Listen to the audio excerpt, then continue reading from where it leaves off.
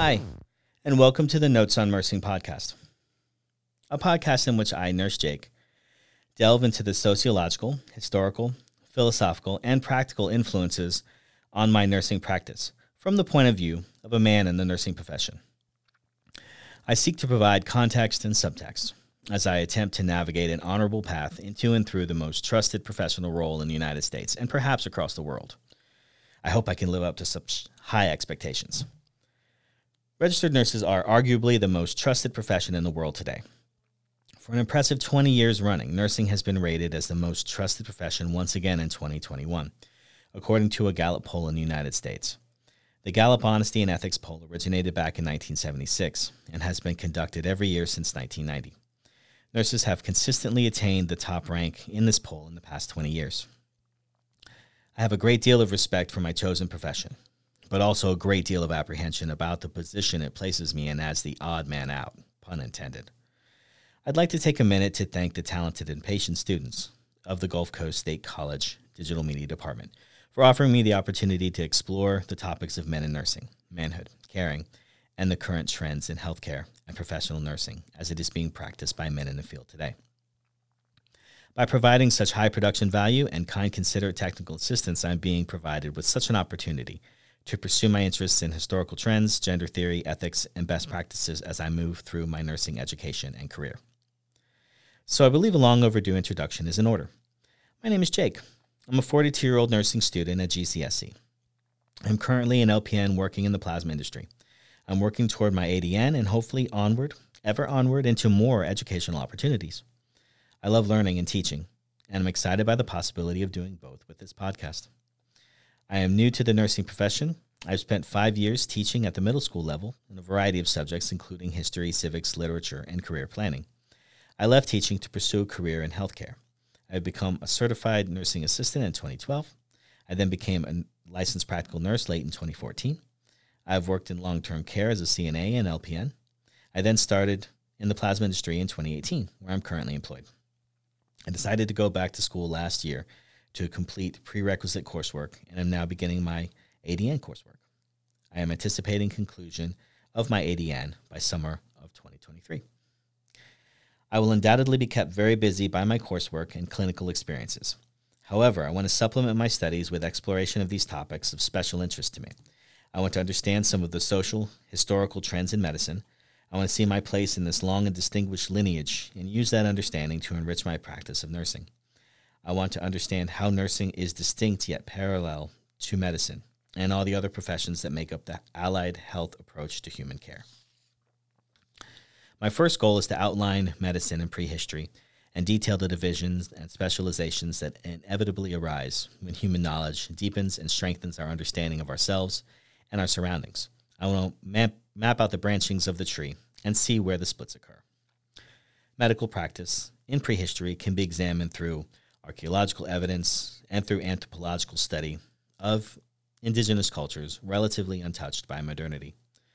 From these sources, it is possible to sketch an outline of medical practice from our earliest days as a species, although there will remain a great deal of mystery concerning the accuracy of these theories. What evidence do we have of medicine in prehistory?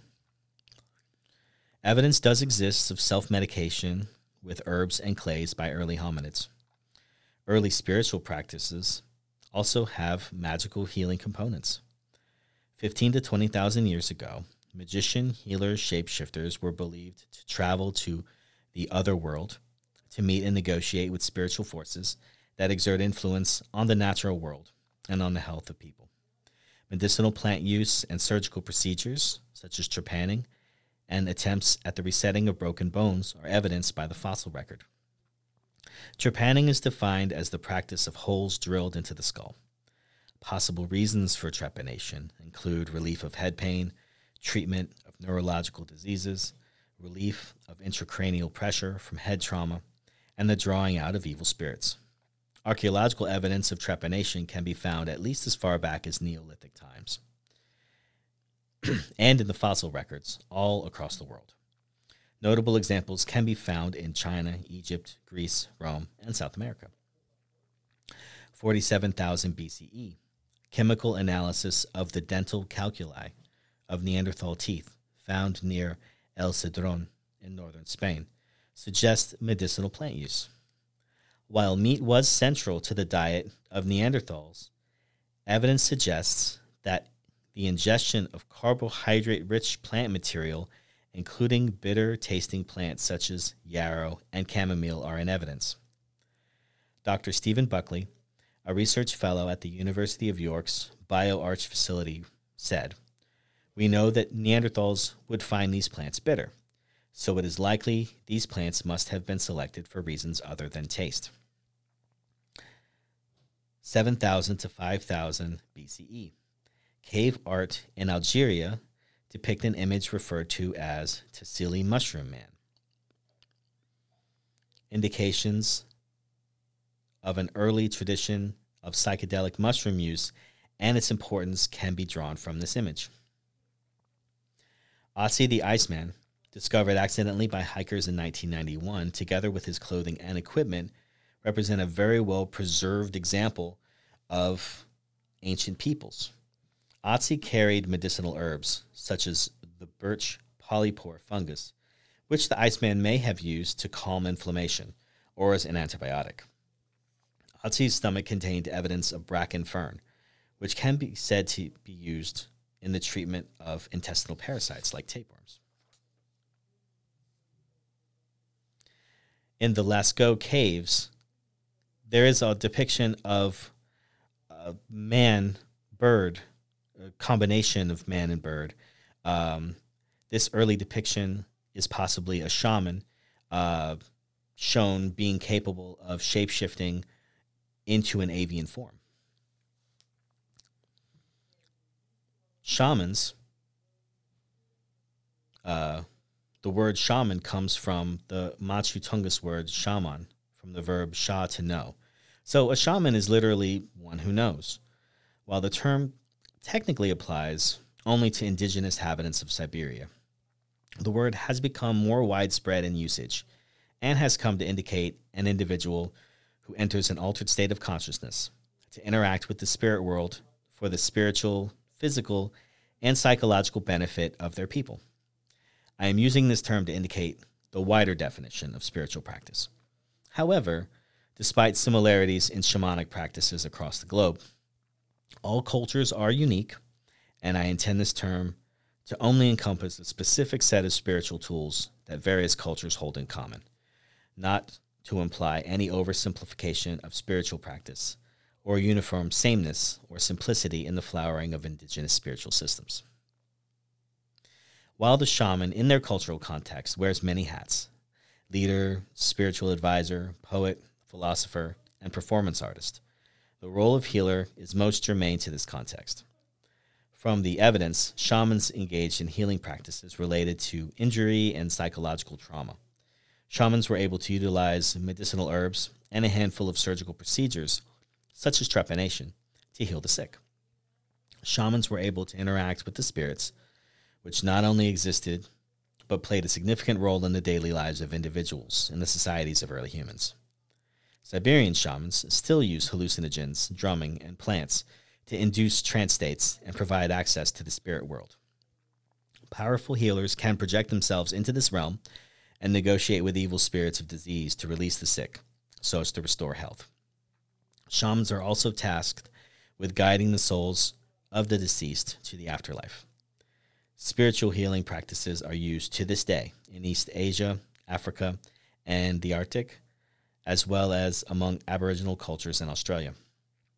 These healing investigations represent the roots of the healing arts.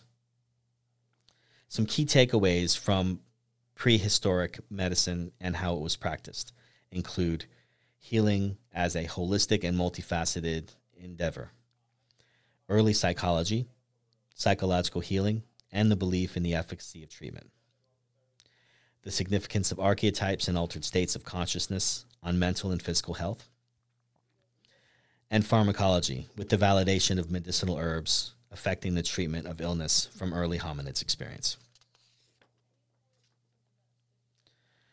Just as human civilization grows and becomes more complex in many ways throughout the ages, Human understanding of ourselves grows and deepens as well. Developmental theories, such as those covered in pediatric nursing, describe and elaborate on the changing nature of a child becoming an adult. Theorists such as Erikson, Piaget, and Kohlberg outline their theories on the growth and maturation of people. Erikson's stages of psychosocial development. At each stage in life, these psychological challenges await us. Successful resolution of these challenges prepares one to move forward. Unsuccessful resolution of a challenge leads to aspects of the unresolved conflict to affect later stages of development. Trust versus mistrust in infancy. Infants need to trust that caregivers will be there to take care of them. Lacking this, it is difficult to develop trusting relationships with others later in life. Autonomy versus shame and doubt in toddlers. Toddlers want to do things for themselves while lacking the skills to do so at times. If made to feel bad about their efforts, feelings of shame and doubt may persist later in life. Initiative versus guilt in preschoolers. When experiencing continued praise for independent action, children learn to take initiative. If their actions are judged too critically by caregivers, a sense of guilt may permeate their lives. Industry versus inferiority in school-age children. Children at this stage are interested in achievement and accomplishment. Winning and earning rewards for accomplishments becomes more important. Failing to feel skilled and useful can lead to feelings of inferiority. Identity versus role confusion in adolescence. Adolescents are looking to establish a sense of self and role within their peer group. Feeling overwhelmed by responsibility can inhibit the formation of identity, leading to an identity crisis. Intimacy versus isolation in young adults. Young adults in this stage work at forming close relationships with others. Those with meaningful relationships are able to develop intimacy with others. Those without can feel alienated and isolated from their peers. Generativity versus stagnation in middle adults. Adults in this stage are deciding if and how to pass on what they have learned in life to others through mentoring relationships with younger people. Failure or inability to do this can lead to feelings of bitterness and further alienation from peers. Integrity versus despair in older adults. Older adults want to be able to look back on a life well lived and feel like they made a difference. Feelings of having wasted their time can lead to a sense of despair as they come face to face with their own death. Piaget's stages of cognitive development. Sensory motor period, from birth to age 2, children primarily learn about their environment through their senses. Pre-operational thought, age 2 to age 7, children begin to understand abstraction, causation, and categorization. Children at this stage still struggle with egocentrism and concepts such as the conservation of mass, matter, volume, and such. Concrete operation from age 7 to 11.